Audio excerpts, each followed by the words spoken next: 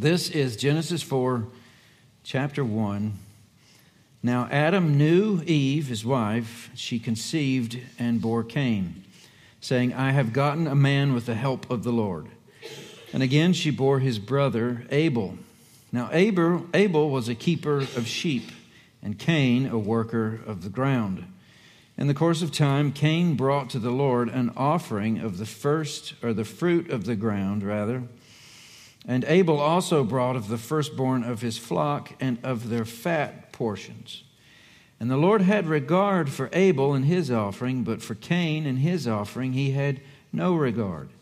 So Cain was very angry, and his face fell. The Lord said to Cain, Why are you angry, and why has your face fallen? If you do well, will you not be accepted? And if you do not do well, sin is crouching at the door. Its desire is contrary to you, but you must overrule it. Cain spoke to Abel his brother, and when they were in the field, Cain rose up against his brother Abel and killed him. And the Lord said to Cain, Where is Abel your brother? He said, I do not know. Am I my brother's keeper? The Lord said, What have you done? The voice of your brother's blood is crying to me from the ground. And now you are cursed from the ground, which has opened its mouth to receive your brother's blood from your hand.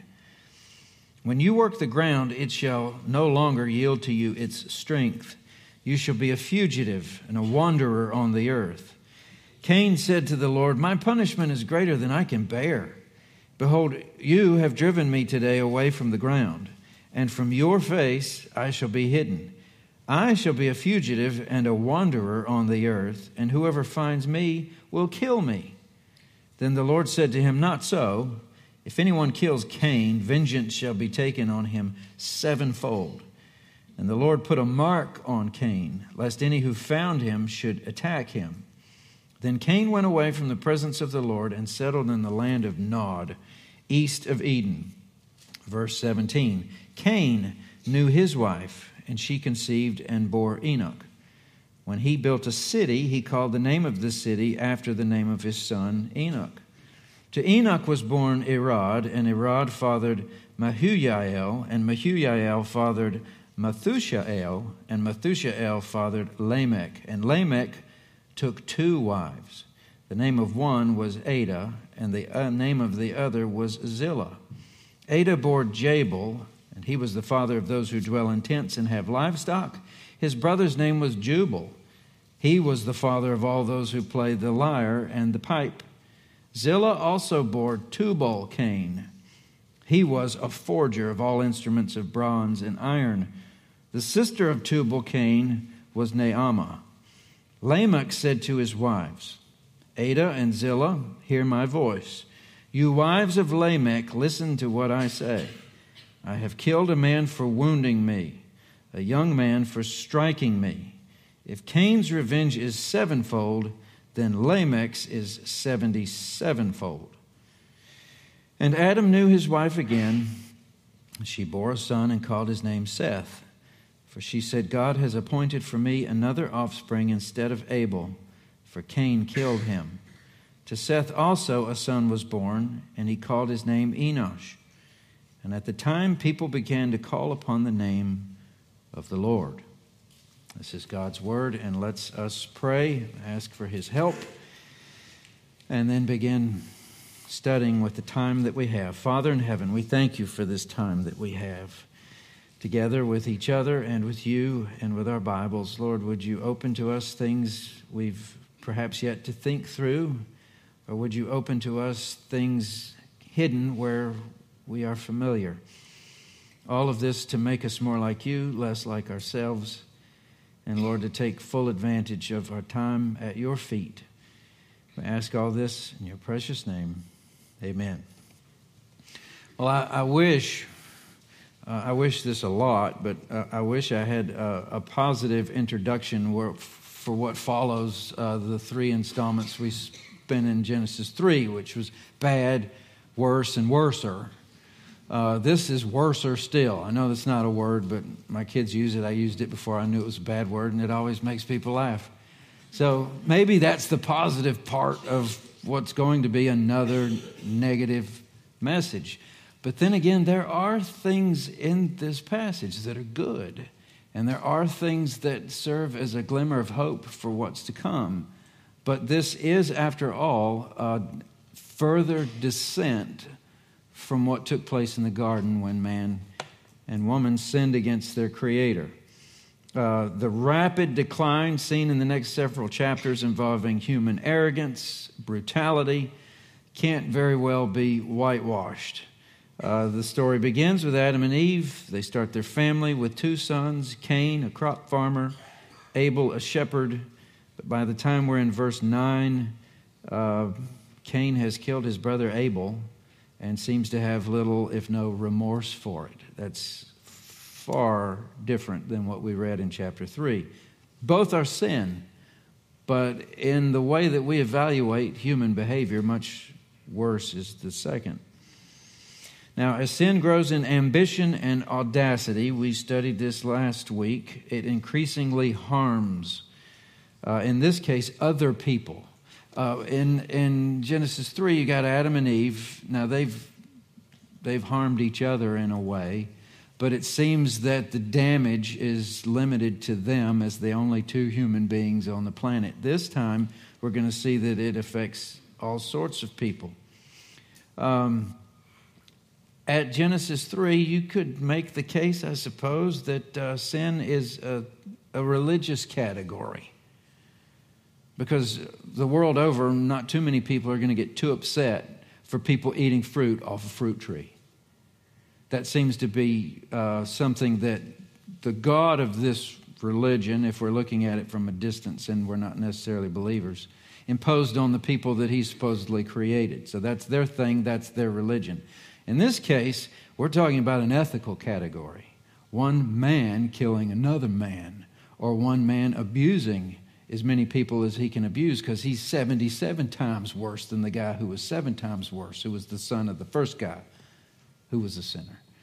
So it's rolling downhill, and it seems to be getting bigger and speeding up. Sin is no longer just a religious category, it's an ethical category.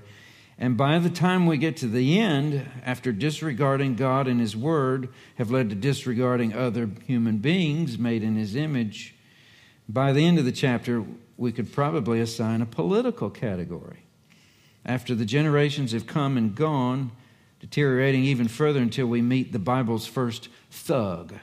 That would be Lamech, the man who sings songs to his wife about killing people. An inordinate lust for personal vengeance, massive view of his own self-worth, seemingly total disregard for the lives of others. Lamech unites the spirit of autonomy we saw in chapter 3 with an ethic of violence and justifies the whole thing. Makes good sense to him. So, let's not get ahead of ourselves.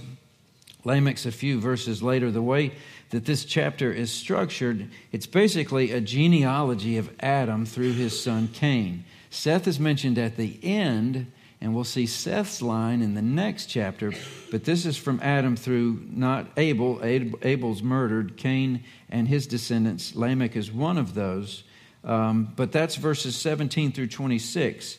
There's a detailed narrative about Abel's murder in verses 3 through 16.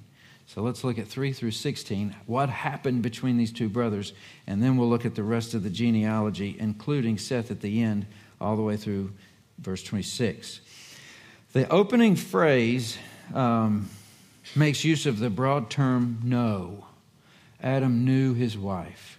Now that word is about as generic as a Bible word that you'll find in the Bible. It can be used in a lot of ways, but in the Old Testament it's often used euphemistically for an act that usually or often results in childbearing.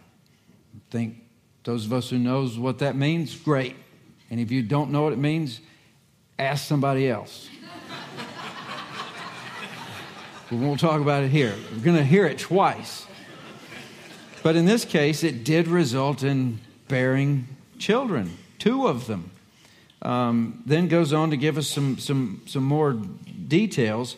What's after that first phrase is very difficult to understand. What Eve said about, I've gotten a man with the help of the Lord. That's the ESV translation. Your translation may vary quite a bit because of those Hebrew words. Again, they can be used in different ways. And Hebrew can be rough in that it doesn't have connectives and vowels like we expect to be written out.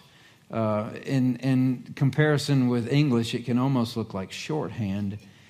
And there's just no way to nail down exactly what she means. The two greatest options here are, one, sounds like what the ESV is saying. She's happy and gives thanks to the Lord for birthing a child. But there's also a case that she is saying, I have done what God has done. He created a man, so have I. Now, that doesn't seem to be the favorite among most people because it puts Eve still in a disjointed relationship with the Lord. And then the second one at the end sounds a lot better. Hey, he's appointed that I have a replacement for the one son that my other son killed. Either way, it's not what you write in the guts of a greeting card, is it? We've got problems from one end of the spectrum to the other, and Eve, we'll come back to this later, is probably the one that understands the worst of humanity before anyone else does. These are her children. But what it means, we can't exactly understand, but it doesn't seem that the whole chapter hangs on it either. So we just keep moving to more of the details. If we start reading halfway through verse 2, now Abel was a keeper of sheep, and Cain a worker of the ground. In the course of time, Cain brought to the Lord an offering of the fruit of the ground, crops. Abel also brought forth the firstborn of his flock, that's animals, and their fat portions. The Lord had regard for Abel. Cain had no regard. Cain gets very angry. His face falls. So these verses make up the first scene of the narrative that's stuck in the middle of the genealogy. There's a subtle detail in here, though, if you're looking at it in verse 3 and then in verse 4. Abel brings firstlings. The firstborn there in ESV, but firstlings would be the technical category of firstborn of those animals that are being reproduced and form the cattle or the herds that he keeps. And Cain brought neither firstlings or first fruits. Later in Scripture we hear about first fruits too. That'd be like the first of your harvest, the better part of it. So even though the law of Moses had yet to be written, and it'd be a long time before it is, we learn things in that as to what the Lord wants out of his people when they worship him, his specific people that are his people and he is their God. If we're kind of trying to color up this with what we know later downstream, the firstborn of your flocks were always to be the Lord's. Either they could be sacrificed or redeemed. So you could kind of buy them back. And that will also color up what we see with what Jesus does. It's part of a substitution, part of atonement, part of a blood sacrifice. It's a very rich culture that we're going to see built around these concepts. But it doesn't look as if Cain is working in that avenue at all. It just says he brings some of his crops. Now, we wish we had more to kind of put a finer point on it. This is why God didn't like it or did like it. But that's about all the hint we're going to get. Also, it mentions the fat portions. We spend a lot of time and money figuring out how to make cows as fat as we can before we cut them up into steaks. There's a reason for that. It makes it better. And in the old world, the best part of the animals that we didn't have, feedlots to grain finish them with, I guess. Whatever fat they had was good, it was important for their diet. Olive oil was another source of it. But that was the Lord's. And it says that Abel puts that in there as well. So it's clear that Abel's giving is best, but it's not clear at all that Cain has done the same. So Cain's angry because of God's disapproval. We don't know how Cain and Abel knew of God's approval or disapproval. Some say fire came down and burned up one of them and didn't fall down and burn up the other one. That's total speculation. We just don't have that. We need to see that in other passages. But Moses doesn't tell us when he writes Genesis as to how exactly it happened. And it's kind of hard to know other than to just keep reading and see what happens. Cain's very angry, not just angry. And any time in the Old Testament where you see angry with very in front of it, usually it not only indicates intense emotional anguish, but it also seems to be a prelude for some homicidal act. Somebody's going to die if you've got somebody who's very angry. And that's what happens here. So if we're trying to figure out, it's only as far as we can go, we've got options, is to try to understand, okay, if even knowing what we do with the sacrificial system and nothing as to how he communicated to these men, we just know one got the message and he's mad about it. Could it be that God prefers shepherds to gardeners?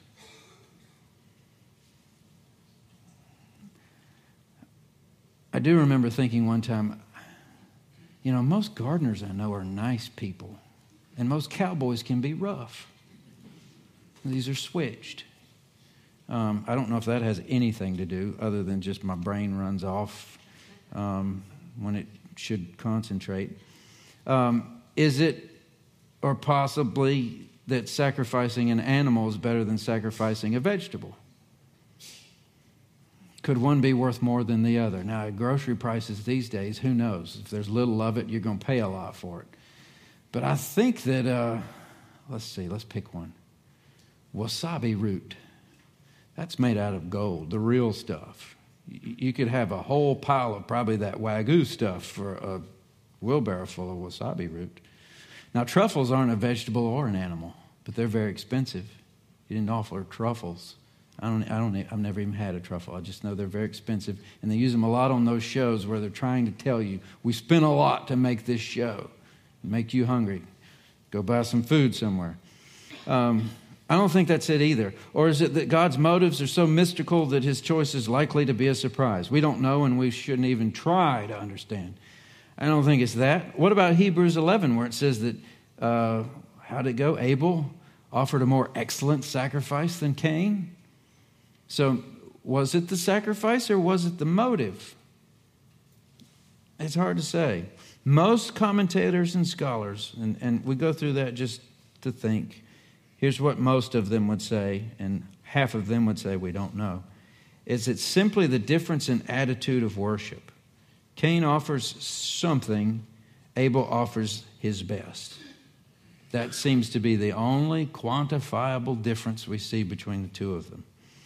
So God asks Cain, after he's angry that whatever he brought didn't please the Lord, that his face has fallen.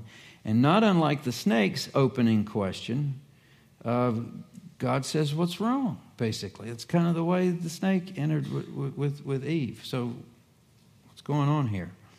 The snake wanted to lead Eve into sin. We know that. It seems clear that what God wanted to lead Cain to was a change of heart. That seems to be obvious enough. So we're on the same pattern we looked at last week. The devil's dealings with man is always deception and separation, where with God and man, it's always forgiveness and grace. Truth versus the lie. That's the big banner you could put them under. So, is there not forgiveness if you do well?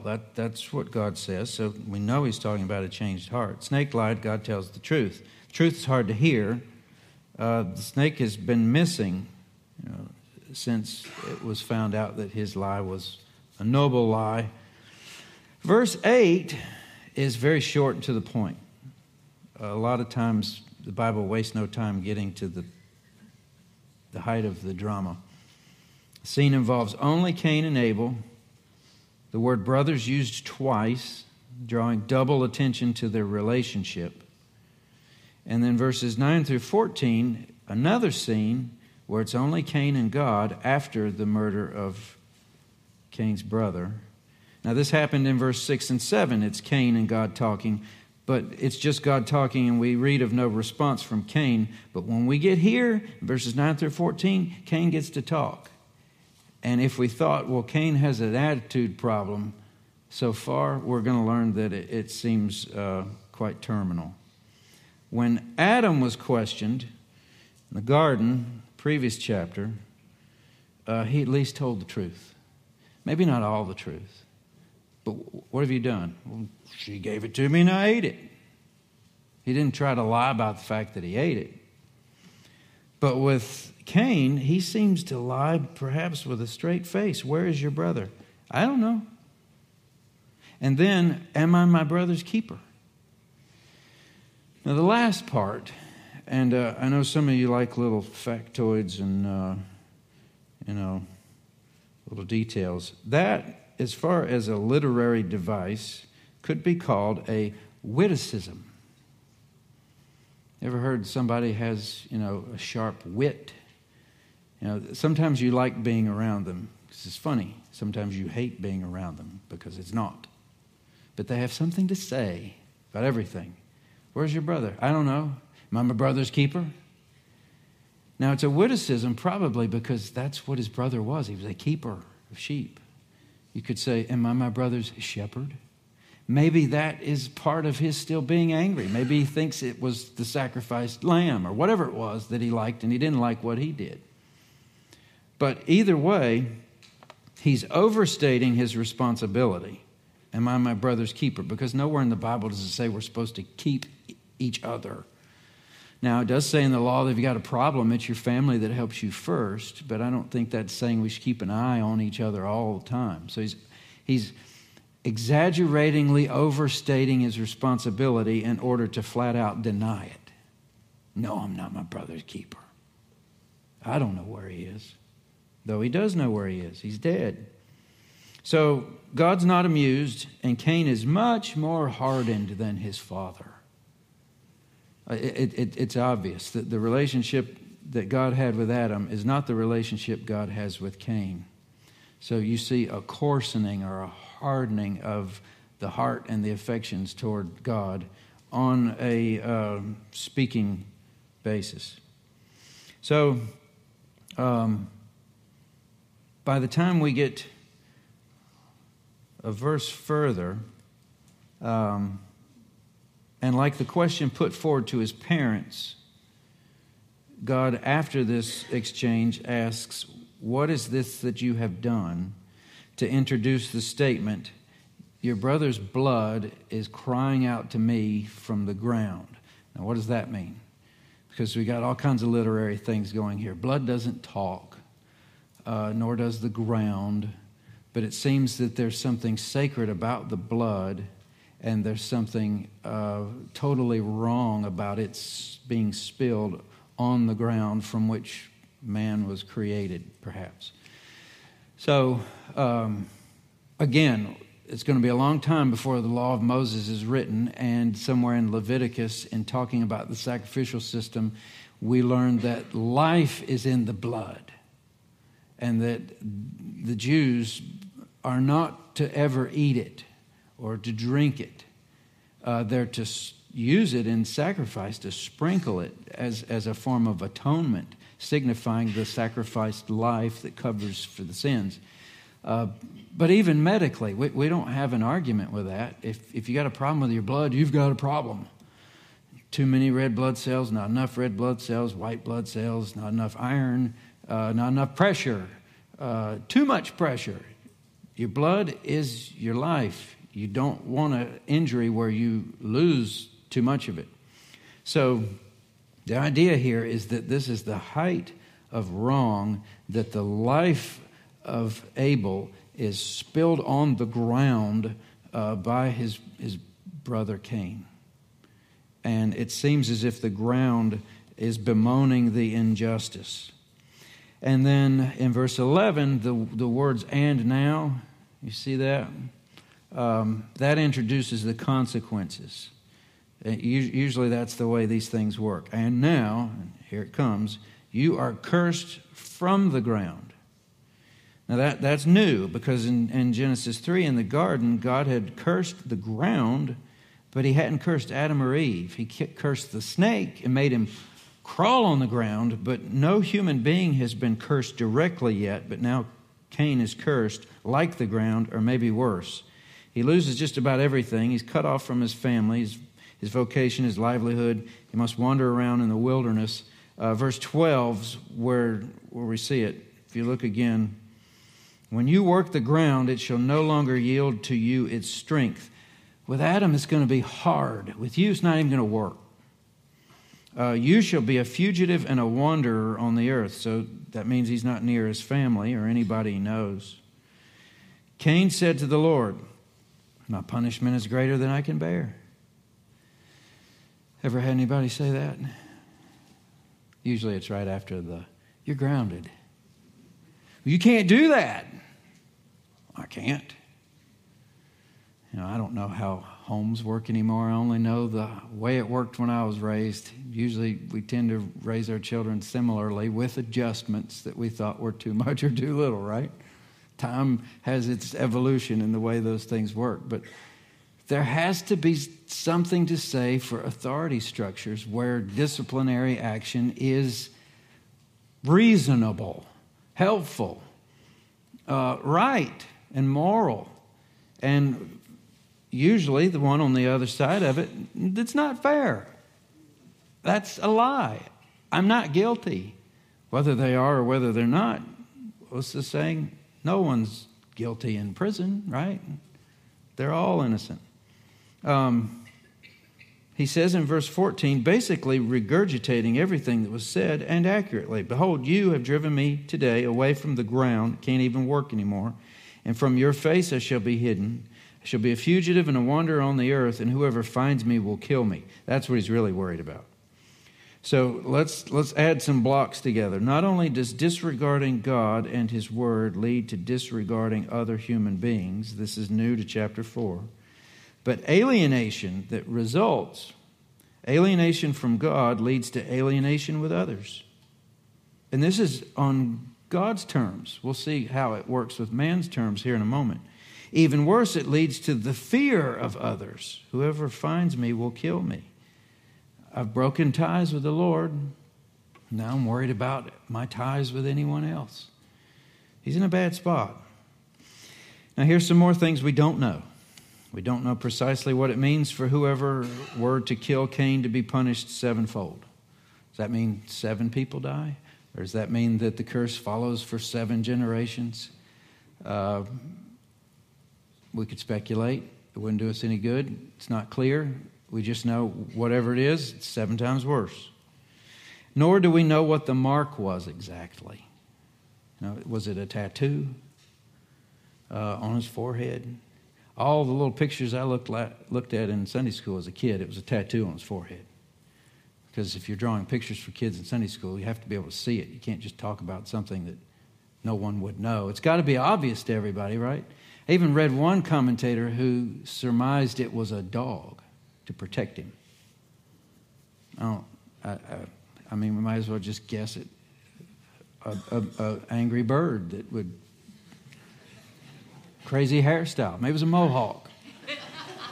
Guessing doesn't really do us much good. We just know he was marked, and everybody would know when they saw him, leave this guy alone. He's cursed. He's off limits. If you touch him, it'll be worse. And that kind of makes sense. This man killed another man. You kill the man that killed another man, you're going to have it 7 times harder than he did. So, what can we say about what we've said so far, even though we've had to acknowledge there's some details we can't know? We know for sure that a story that began with an attempt to draw near to God through sacrifice ends in Cain leaving the Lord's presence and leaving even further from Eden, the garden that his parents were expelled from. I think we can say again, maybe with an underline now, God takes sin seriously. It's a pattern that'll never be removed from the biblical record until the sin is eradicated once for all. So back to Adam's genealogy, that little narration in the middle, we've covered that. Go back to the genealogy, and then on to Lamech, and then to Adam and Eve's third son, Seth. How many of you would, if I ask you to raise your hands, would proudly admit that you enjoy reading genealogies? It's your favorite part of the Bible. I understand them, and I can pronounce all the names.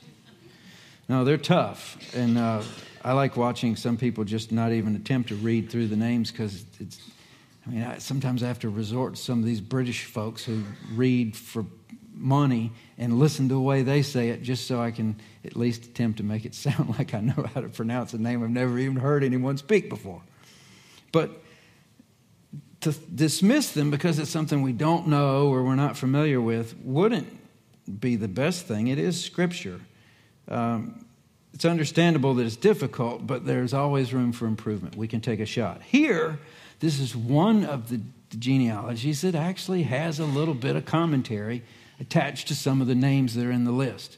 So without spending the time to reread it again and trying to pronounce those names once more, let me just summarize the specific list of achievements attached to the people in the list.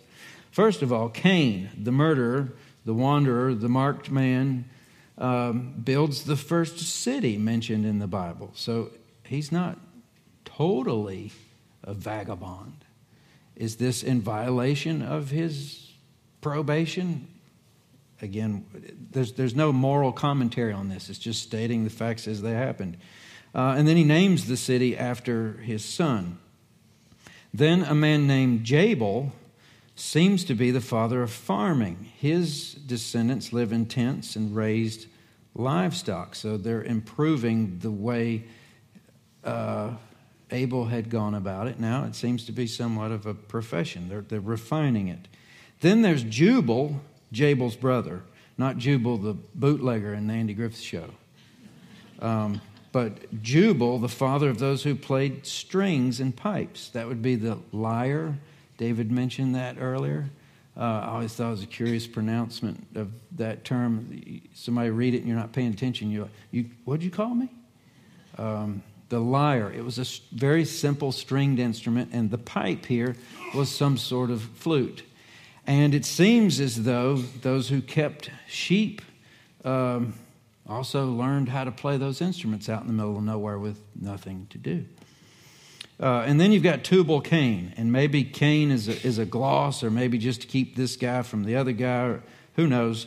But he forged all kinds of tools and out of bronze and iron, perhaps copper in there as well. That's part of bronze. But then you get to Lamech, back to the thug, as we called him. He stands out among these others. What he contributes is nowhere near as helpful as what they did. More said about him, though, than the others, and unfortunately, none of it is praiseworthy. He's an example of raw violence, unprovoked, unrestricted, unconflicted violence. Basically, the best way I know how to describe this is Lamech is the man who took a gun to a knife fight. You've heard you should never take a knife to a gunfight. You're kind of at a disadvantage. No, he went into this fight with an advantage. The man hits him, he kills him for it. And not an older man that's weak and had it coming, but a younger man, he said. And then if we're kind of wondering, okay, well, was this self-defense? Had this guy broken the law and he was, first bounty hunter? When he brags about what was said of Cain, that's 7 times. If Cain was a bad man times 7, I'm a bad man times 77. Don't mess with me. I'm making up poems for my wives about how I kill people for next to nothing. That's this guy named Lamech. So his wives must have been proud of their sons for music, husbandry, and metallurgy, but as far as their husband, they may actually have the world's first sociopath on their hands. It's bad. And it looks as if the scriptures are pulling no punches. It's just telling the story as it goes. So if you step back and look at all of it from a distance, we've still got the part about Seth, the third child of Adam and Eve, left. But so far, you've got a snapshot of the birth of civilization as humans began to fill the earth and subdue it. All kinds of improvements are mentioned, new farming methods, technology in the form of blacksmithery. I just like saying that word. And the arts in the form of musical instruments and those who've learned to play them. So some of it sounds great.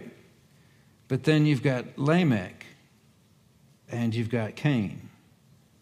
So it seems you've got good and bad traveling along the same tracks and arriving at about the same time.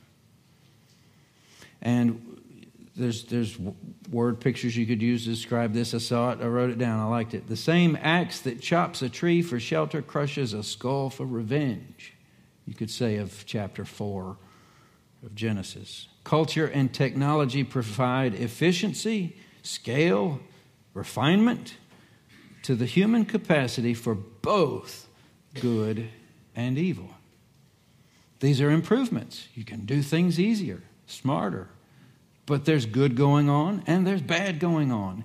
And both seem to be perhaps on an exponential level because of the use of these new inventions and things.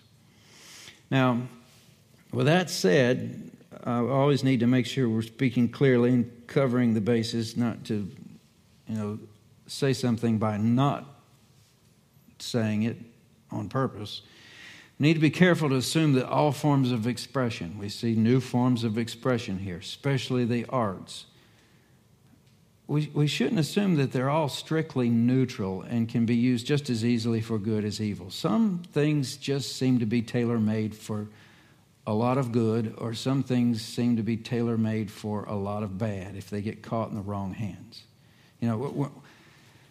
There's reasons why when talking about nuclear bombs or miracle vaccines and those who are in charge of governments ordained by God, that's very useful information to them, because you could use the one.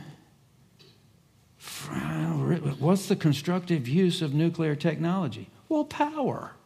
But you could also ruin the whole world with it in short order. Or the vaccines. You could actually cure a whole generation of people from a deadly disease, or withhold it from them, or make a lot of money, depending on the lay of the land. What's opportunistic, or what's expedient, or what is good and right.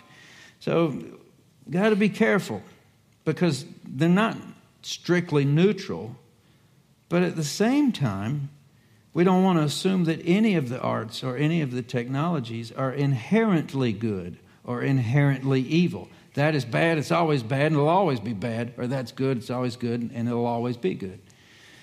That's not the case either. We've got to use our brains and our wisdom and our scriptures to take one step at a time in each of these directions. To take a note out of what we've studied in the past. A few summers ago with Ecclesiastes, Solomon correctly said there was nothing new under the sun. He'd lived long enough and tried enough things and knew enough history to say it's basically all the same when you look at it all. Though I've tried it all, I've done it all, it's all the same, it's nothing new. Solomon said that before the internet, before social media, before cell phones. That's a major leap in technological advancement. Can you imagine what Ecclesiastes would be like if Solomon had had the Google? Or if he had been able to just tweet? Would the Queen of Sheba had liked and retweeted his tweets? Probably. Would he have had a whole group of people that hated him? Sure. And if he'd had all of this in something the size of this right here to put into his pocket, and with alerts keep him busy all the time, it's hard to say. But I still want to believe there's nothing new under the sun. If you're going to basically boil it down to what's inside us, this hasn't changed us.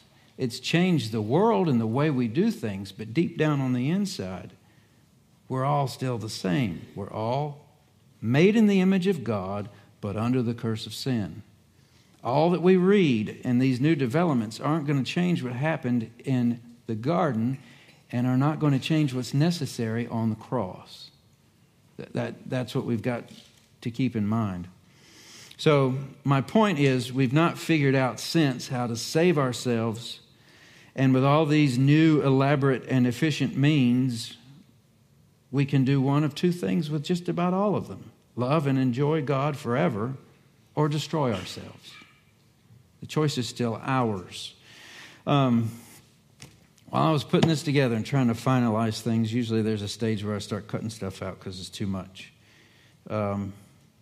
This came to mind, and it was a question I was asked for a short period of time, which felt like a long period of time, but I was homeschooled, then went to Word of Life in Florida for a year, and then that gave me 3 semesters worth of credit at Liberty University. That's where I got my degree before I went to Southeastern.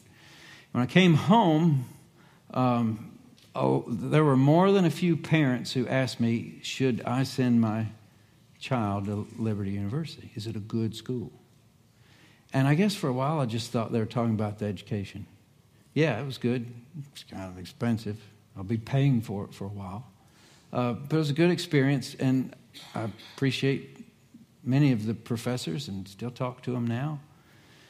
But after a while, I started answering what I perceived to be the real question.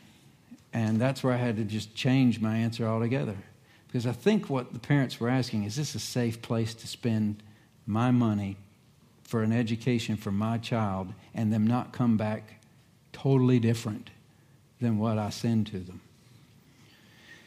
And perceiving that's what's going on, I just started saying, well, look, it was good for me, but I'm not sure it's good for everybody. I'm not even sure Word of Life is good for everybody, because I knew some kids who went to Word of Life don't go to church, don't care about God since. And it's only been a few years. And then if they looked at me kind of funny, I would just say, listen, the academics are great and the professors are good. And there's still some of them that taught my dad that are still there. But if what you're saying is there a quality education for this amount of money? Yes. But is there a possibility that your kids could search out other kids who were there for one reason, and that's not to study, to waste their time, your money, get into big trouble, and who knows what else? Sure. Just like they can at home. You can't read their mind, they can't read yours. You're going to have to teach them the best you can. And if you think that they have the character to do that, send them. And if they don't, sit on them and see how that works. But I'm not sure I can wholeheartedly sign my name to this as a guarantee that they'll come back like I did. In some ways, I hope they don't, because there's some stuff I know that I didn't know when I went there that I wish I don't know. What I'm trying to say, that's my way of saying this. Making people more articulate, more capable, more knowledgeable, better equipped, enabled, empowered, more healthy, more wealthy, doesn't make them better people. It only makes them better at being what they already are. Sinners who need Jesus. You know Jesus? Him through you might do some real good stuff. You alone without him are capable of anything the worst the world has ever seen. And unless you see something you call sin and identify it also residing in your own heart, you're still a little bit off what the Bible's saying about sin. Everybody's got it. Everybody can be Lamech. Though some of us can write songs, new tools, new inventions, help society, build cities. All these things are good. They can't be bad. But the point is, we're broken and we're going to need that snake crusher to pay for our sins ultimately, to get ourselves back to the garden we've all been banished from. Now, the sad part is this problem is devolving, and it's going to get a lot worse before it gets better, but not without little glimmers of light along the way. We've got the mid-20th century examples, the bloodiest 100 years of history, and it should be noted that mid-century, the whole world would have considered Germany to be the best of what the world has to offer. They're the smartest. They got the best stuff. Who wouldn't want to be just like Germany until they lead the world in genocide? The smart people did that? Yes. And that's just one century out of those that we have to study in the history books. My father used to say this: sin will take you farther than you want to go, keep you longer than you want to stay, and cost you far more than you ever wanted to pay. The Bible teaches us that these technologies and arts are neutral, give or take, but sin is destruction no matter where it's found. And that's why we sing songs like at Christmas about grace, far as the curse is found. Those are the major themes, even though we got a lot to think about here. In summary, 7 generations in Genesis chapter 4, 200 years or so, tracing the development of technology and arts on the one hand, the growth of hatred and violence on the other. Genesis 3 told us about sin separating God and man, husband and wife. Genesis 4 tells us about hatred between siblings, a son's heart harder than the heart of his father's, and the leveraging power of civilization for good or for ill. And then we get to verse 25. And Adam knew his wife again, and she bore a son and called his name Seth. For she said, God has appointed for me another offspring instead of Abel, for Cain killed him. To Seth a son was born, and he called his name Enosh. At that time, people began to call upon the name of the Lord. Now, Eve certainly could never forget the murdered and the murderer. Those are her children. But she seems to be crediting the Lord for a third. And that word Lord there, at that time, people began to call upon the name of the Lord. That's all caps, which the ESV translates as Yahweh, the God of the Bible. Later, the God of Abraham, Isaac, and Jacob. So out of this mess, and you want to think about it, out of that whole chapter, who do you go interview if you want to know how bad things really are? Eve. Bury a son, the hand of another son. Watch these things. If she could see down the history, the 200 years, and really we're going to read where people lived a lot longer than that. It's very possible they're all still here. When you got Cain saying things like, if anybody finds me, they'll kill me.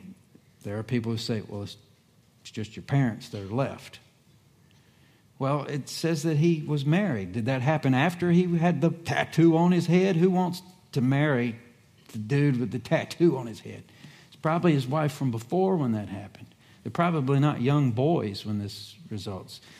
We could think in all sorts of directions, but chapter 5, we're going to learn Seth's genealogy, and down the line there's this fellow named Noah. Noah's going to be the one who perceives the Lord's direction to build an ark when it never even rained before. And he actually, 2 by 2, saves all the animals and his family in a wooden boat. There's a big, massive replica you can go walk through if you're willing to drive a distance. It's a fascinating story, but what is that story? It's a reset. It's grace, but it also amounts to basically an alt-control delete on everything that had happened earlier. Sin gets that bad. And then that's not even to speak of Babel afterward. We've got enough to thank the Lord for, enough for ask Him to help us think through. And we'll sing and we'll be on our way. Before that, let's bow in prayer. Father in heaven, thank you for Genesis. Thank you for Genesis 4. We thank you for the record of these men, good and bad. And Lord, we ask you to help us look at life, this world, our families, everything in it, through the lens of our situation. We're lost in sin. We need a Savior. You can fix this. We can't fix this ourselves. There's grace in this world right now. There's also evil in this world right now. Lord, give us the wisdom to know how to live our lives right now and prepare ourselves for the future. Lord, there's so much here. You'll have to help us sort through it. You'll have to help us know what to do. Lord, you must lead and we must follow. We ask these things in the strong name of Jesus, who died in our place so we could be saved. Amen.